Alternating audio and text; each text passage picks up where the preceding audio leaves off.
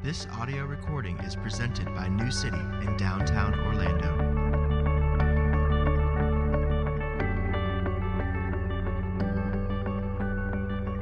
This morning's scripture comes from Paul's letter to the Galatians chapter 3. O foolish Galatians, who has bewitched you? It was before your eyes that Jesus Christ was publicly portrayed as crucified. Let me ask you only this.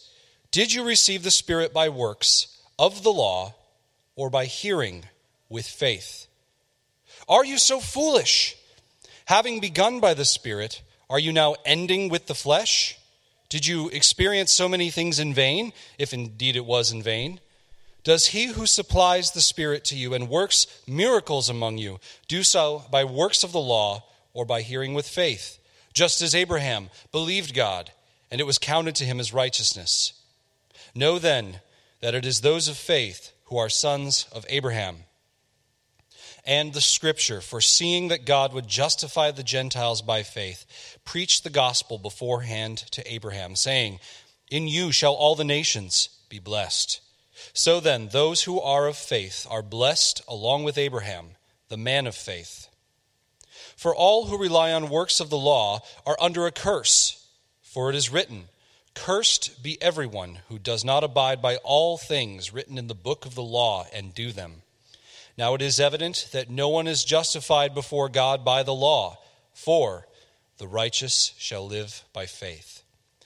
But the law is not of faith, rather, the one who does them shall live by them. Christ redeemed us from the curse of the law by becoming a curse for us. For it is written, Cursed is everyone who is hanged on a tree. So that in Christ Jesus, the blessing of Abraham might come to the Gentiles, so that we might receive the promised Spirit through faith. This is God's word. Thanks be to God. Please be seated. So this is our third of four sermons from this section of Galatians. Galatians 3, 1 through 14 contains so much. I felt as though it warranted more than one sermon, and in fact, we've decided to find four sermons in this passage. So as you recall, 2 weeks ago, we looked at the passage from the perspective of Paul rebuking the Galatians. If you're here for the first time this morning and you see Paul calling them foolish 2 times, we looked at that in detail a few weeks ago. If you weren't here, you need to know that after 2 chapters of speaking to the Galatians about the false teachers, Paul in chapter 3 begins to talk to the Galatians about the Galatians. Again, his summary is, you fools, you could have been thinking, but you weren't. And because you weren't thinking, you didn't handle this infiltration of the false teachers by yourself. And so Paul, after rescuing them and defending the gospel for 2 straight chapters, in chapter 3, rebukes them in order to train them for the future. And so then last week, we looked at the text to see Paul's presuppositions about the Bible. If you'll notice, there are 6 quotes of the Old Testament within an 8-verse span. And Paul quotes the Old Testament to show the Galatians, if you would have been thinking about the Bible, you could have figured out that justification is not by what you do, but it's by faith. And so he says, if you had been thinking, you could have thought about the Scriptures, and the Scriptures would have told you how justification works. But last week, we didn't look at what he quoted or why he quoted it. We looked at how he quoted the Old Testament and gave consideration to Paul's assumptions about the Bible itself. This week, I want our perspective on the text to be this. Listen closely. Justification, God declaring you righteous, that is a means to an end. It is not the end itself. Here's what I want us to see. Even though justification by faith is the main focus of Galatians, that doesn't mean that justification by faith is the ultimate focus of the Bible. Again, the main point of Galatians is in fact this. God declares righteous. God justifies those who believe in Jesus. God will not justify any who rely upon themselves and their own works of the law. And so the means by which one is justified is in fact the main point of Galatians, but because the book is about the means by which one is justified, doesn't mean that justification is the ultimate end. It's not as if we've arrived when we understand justification. In fact, justification is a means to the ultimate end. Okay, I think you'll understand soon if you don't already. 3 points. Being blessed by God is the end. The blessing of God is the beginning of the end. And then we'll ask a question. What is the means by which the blessing of God is experienced? Okay, first, very quickly, being blessed by God is the end. Look at verses 8 and 9 in your worship folder insert. See very clearly that justification is a means to an end, and the end is being blessed by God. And the scripture foreseeing that God would justify the Gentiles by faith preached the gospel beforehand to Abraham, saying or promising, "In you shall all the nations be blessed." Being blessed by God is the end to which justification is the means. Paul reiterates it very clearly in verse 9. So then, those who are of faith are blessed along with Abraham, the man of faith. And in a moment, I'm going to show you very clearly that Paul does not mean justification when he says blessed. They're not synonymous terms. They're not equivalent. Justification is a blessing, but it is not the blessing of which Paul speaks here. So think of it this way. Let's say that you're at my house and you want to go to Publix. And let's say that you know that once you get to Edgewater Drive, you'll know how to get to Publix. And so your question to me in the bulk of our conversation is going to be about not how do I get to Publix, but how do I get to Edgewater Drive? But your question to me doesn't mean that your ultimate destination is Edgewater Drive. But that once you discover the means by which to get to Edgewater Drive itself will become a means to an end, the end of which you seek, which is the ultimate end. And so Paul in Galatians is telling them how to get to Edgewater Drive. But in our passage, he is telling us that there's a more ultimate destination. The book of Galatians is about how to be justified. But the reason you want to be justified is because justification takes you to the blessing. Edgewater Drive is justification. Publix, being from Lakeland, is the blessing. Remember again what justify verse 8 means. What does it mean to Paul's audience? Justification was a legal term borrowed from the Roman court system of his day. At the end of a trial, if the judge justified the one on trial, the judge was declaring them righteous. The judge was not saying to the one justified, "You're innocent." Nor was the judge saying, "There's not enough evidence here to prove that you did anything wrong." In justification, the judge is saying, "You did right." In their court system, it wasn't so much, is there enough proof that you did something wrong? The question was, is there enough proof that you did something right? Justification is not you're innocent, you're free to go, you're not going to be punished. Justification is you're righteous, you're free to enter, you're going to be blessed. So justification is a blessing, but more than that, it gives you access to the blessing. It's the Edgewater Drive that takes you to Publix. So with that said, what is the blessing? The blessing referenced in verses 8 and 9, what is it? If justification is not the blessing, but a blessing that leads to the blessing, what is it? Is it money? Health and healing? Pleasure? Is it marriage or children? Is it a better marriage or better children? Is it popularity, fame, glory? Is it a promotion? Is it a relocation? Is it a house? Is it a renovated bathroom? Is it at least a countertop? Is it a certain body type or is it a certain body figure? Is it comfort and lack of pain? Is it more like a genie in a bottle? You pick two? You can't have all of these things, but you can have any two of these things. Subliminally, everyone just said, go to Panera for lunch. Justification says you're righteous, you're lovely, you're qualified, you're the recipient of the blessing of God Almighty, and it's so exciting. So what's the blessing? Point 2.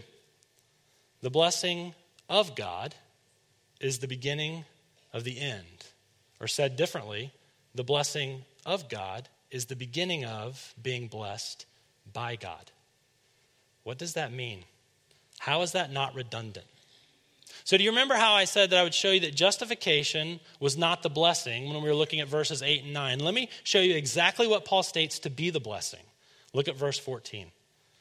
In verse 13, Paul says that Jesus Christ was cursed by God when he was crucified. Pick up in 14. He was cursed so that in Christ Jesus, the blessing of Abraham might come to the Gentiles. Here it is. So that we might receive the promised Spirit through faith. You can see by the grammar that Paul uses that the blessing of Abraham is the reception of the promised Holy Spirit. So here it is again. The blessing of God is the beginning of being blessed by God. So to be sure, being blessed by God means more than just the blessing of God, but the first and greatest part of being blessed by God is the blessing of God. God gives us himself. Do you remember what I said before the call to worship? I said the greatest gift God gives is himself. The blessing we have along with Abraham, verse 9, is intimacy, union, and relationship with God. Now, having seen it directly stated in verse 14, I want to go back up to the top of the passage and I want to see that the blessing of God is the beginning of being blessed by God. Remember the context in the letter. Remember the context in Galatians. The false teachers are telling the Galatians that they're not yet justified. The false teachers are telling the Galatians that they're on the way, that Jesus has given them a splendid start, but that they're going to have to do some things on their own in order to reach their goal, in order to be saved, in order to be justified.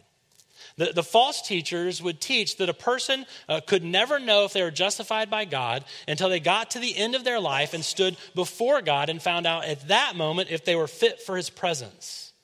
And so the false teachers would say, you have a lot of obeying to do prior to being justified by God, and you can never know now if you're justified. And Paul says to the Galatians in verse 2, let me ask you only this. Did you receive the Spirit by works of the law or by hearing with faith? In other words, Paul presumes or presupposes that they have already received the Spirit. Paul further presumes in verse 4 that they've experienced many things by the Spirit. Paul further presumes in verse 5 that the Spirit in the present tense is being supplied to them and working miracles among them. And Paul is saying, if you have the Spirit, you already know that you're fit for the very presence of God because the Spirit is God's presence. And he says, if you have the Spirit, you're justified because justification is a means to the end being the blessing, and the blessing is God himself. And if God is in you, you're already justified. Paul is saying, you're at Publix. Why are you wondering if you found Edgewater Drive? You're justified. You know you're justified because you have the Spirit. And so the logic in Galatians 3, which proves our point this morning, the logic proves our point, which is this. The blessing of God is the beginning of being blessed by God. And when we hear that, I think that there are two types of questions that begin to float around in our minds. First, some of us are likely thinking this, if we're honest. That's it? That's all the blessing is? What about money and pleasure? What about the absence of pain and the absence of persecution?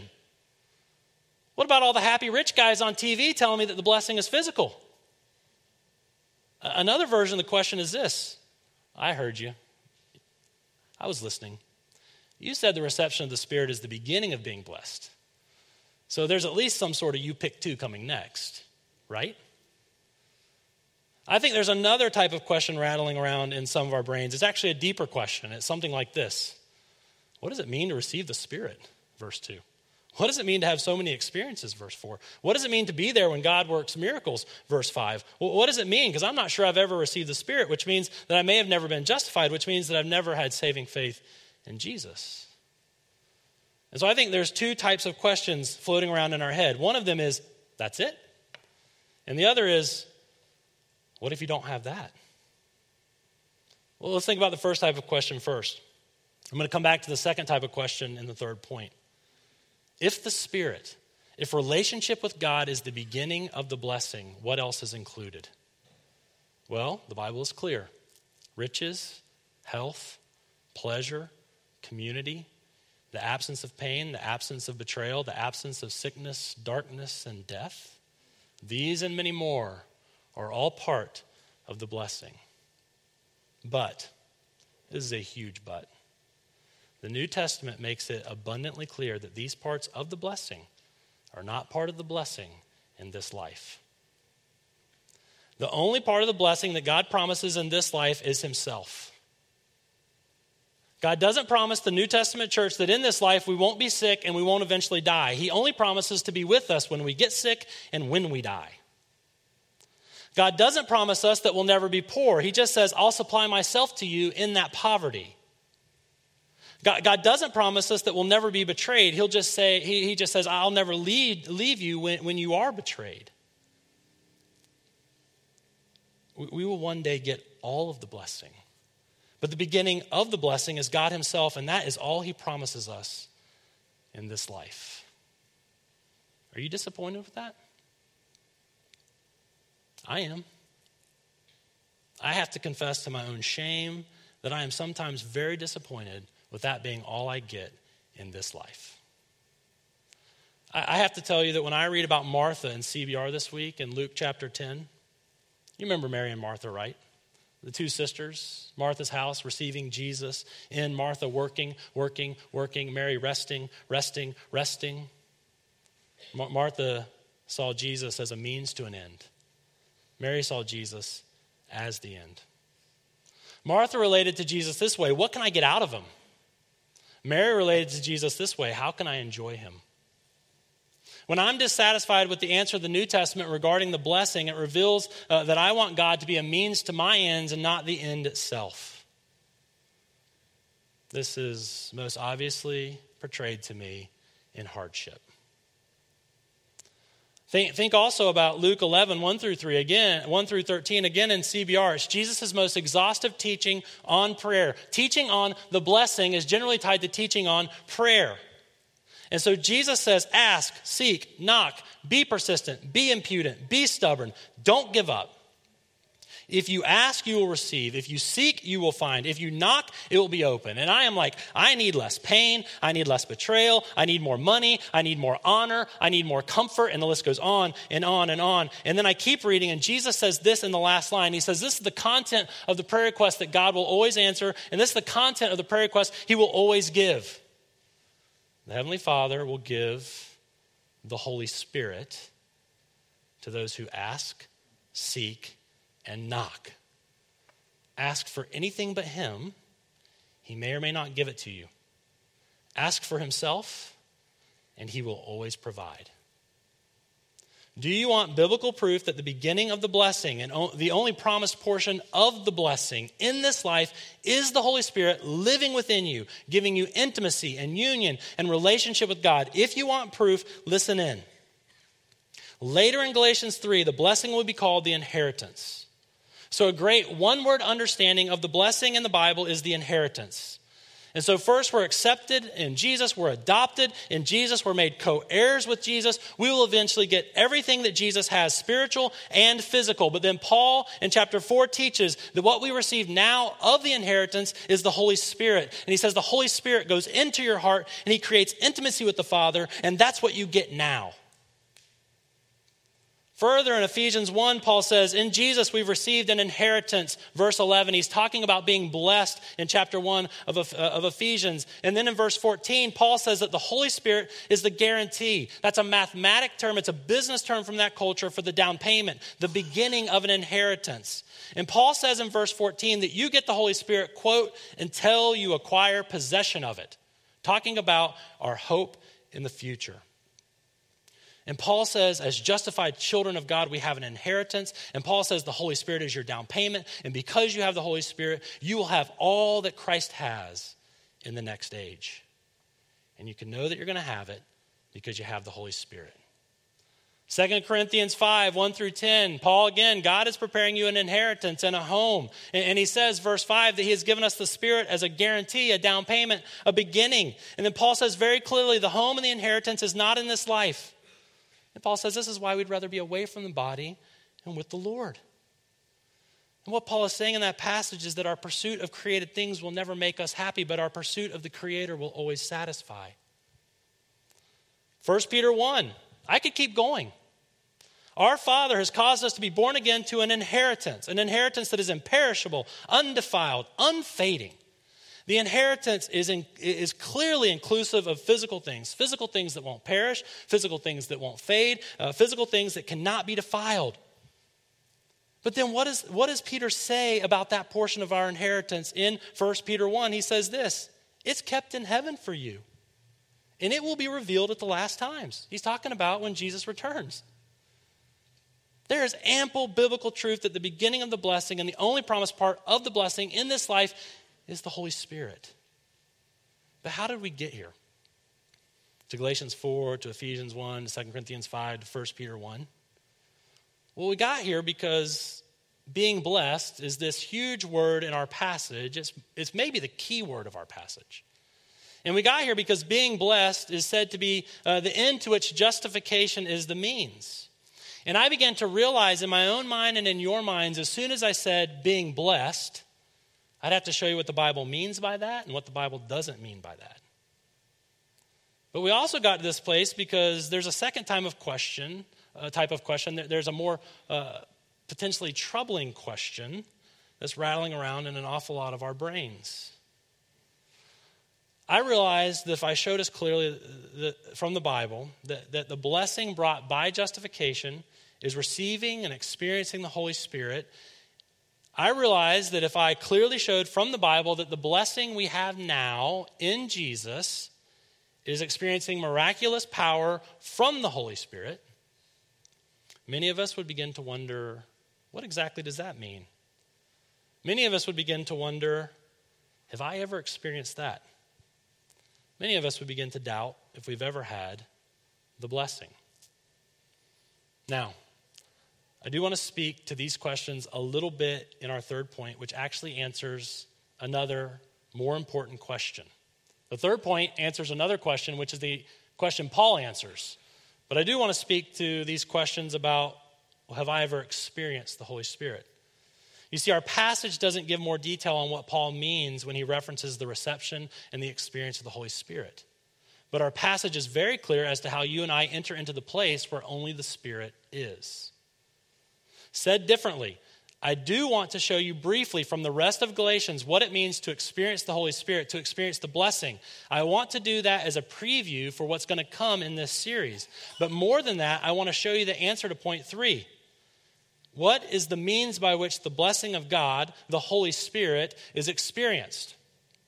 You see, Paul is not so worried about giving us details about the Spirit. He's more worried about telling us how to get the Spirit. So first, what do you experience when you receive the Holy Spirit as the blessing of justification? Well, first, what do you expect the answer to be? Maybe our doubts flow from our expectations. And maybe our expectations are all wrong. If speaking in tongues, or having dreams, or falling out in the Spirit, or having ecstatic out-of-the-body experiences that could last for days, if this is what you're thinking, you need to know that you've left the reservation.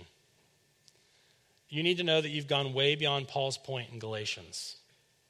While those realities have happened and do happen to God's people at various times and places, that's not what Paul is talking about here. First, look at verse 5.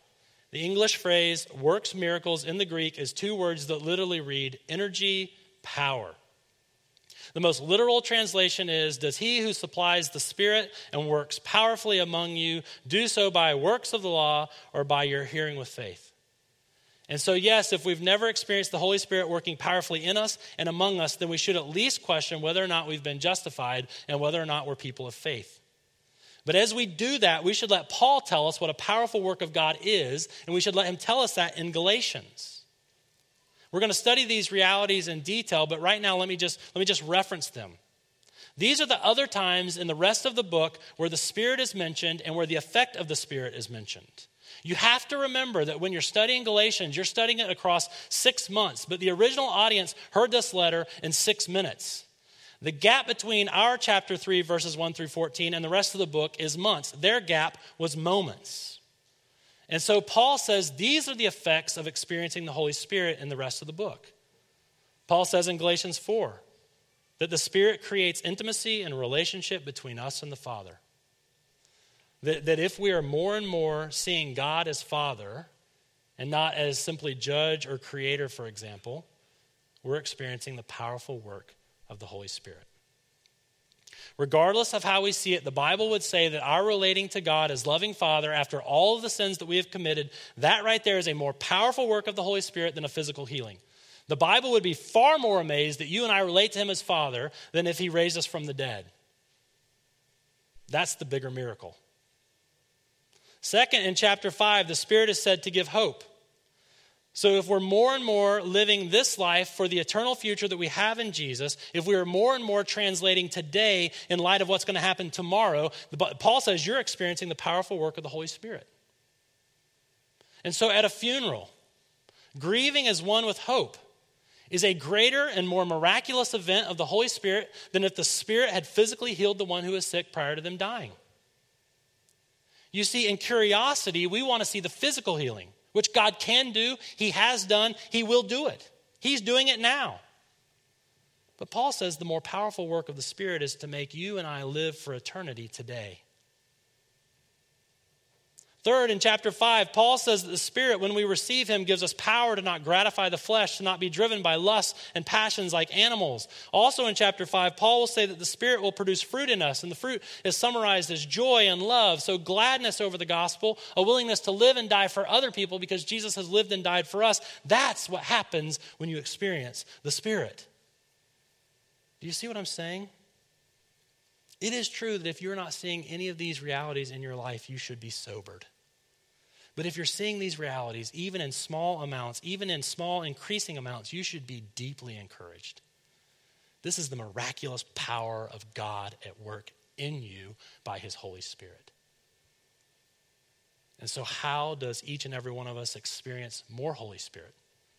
So if that list of evidences sounds inviting and it sounds attractive and it sounds desirous, how do we experience them by the Spirit more and more? The answer to that is quite easy. Point 3. What is the means by which the benefit of God is experienced?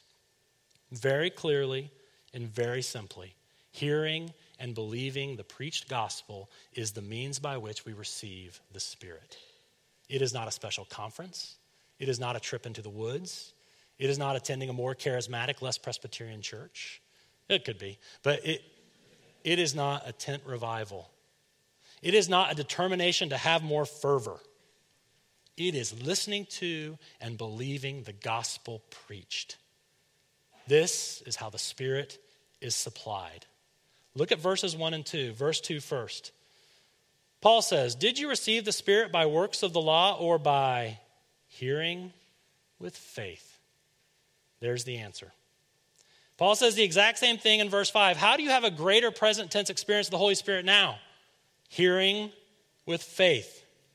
But what are we hearing with faith? To be very clear, it's obvious from chapter 3, verse 1. He says, it was before your eyes that Jesus Christ was graphically portrayed as crucified.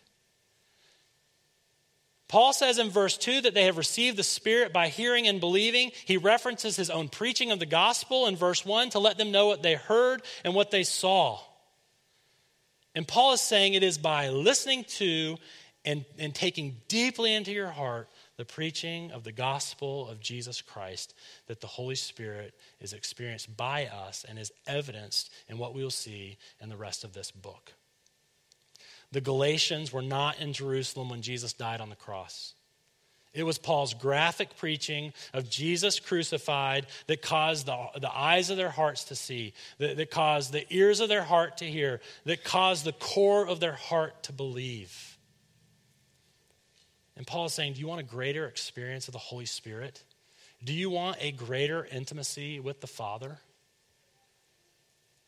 Listen to the gospel preached of the eternal Son of God, forsaken by his Father so he can embrace you.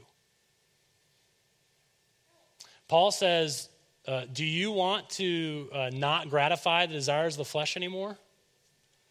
See Jesus on the cross dying for all of your self-centered, self-gratifying ways. And move forward in faith and gratitude. Paul is going to say, listen, if you want the effect of the Spirit becomes powerful in the preaching of the gospel. And Paul is telling us, as often as you can see, hear, and believe the preaching of the gospel of Jesus Christ, get there, because that's where the Spirit is. Let's pray. Most gracious God and Heavenly Father, we thank you for the gospel. Jesus, we thank you that in our sin, we turned from you and thought relationship with you and the triune God was not worth what we thought it was going to cost us in terms of created things. And we thank you, Jesus, that you moved towards us in our rebellion, and when we were your enemy, you moved towards us. You lived for us, you died for us, you rose again, and now you've sent your Spirit inside of us to awaken us to your beauty and to your gospel. We thank you that Jesus, you went without the Spirit while on the cross so that we could have the Spirit forever. We thank you, Jesus, that you went without the Father's love and acceptance while on the cross so that we could have his love, his acceptance, his adoption, and his blessing forever.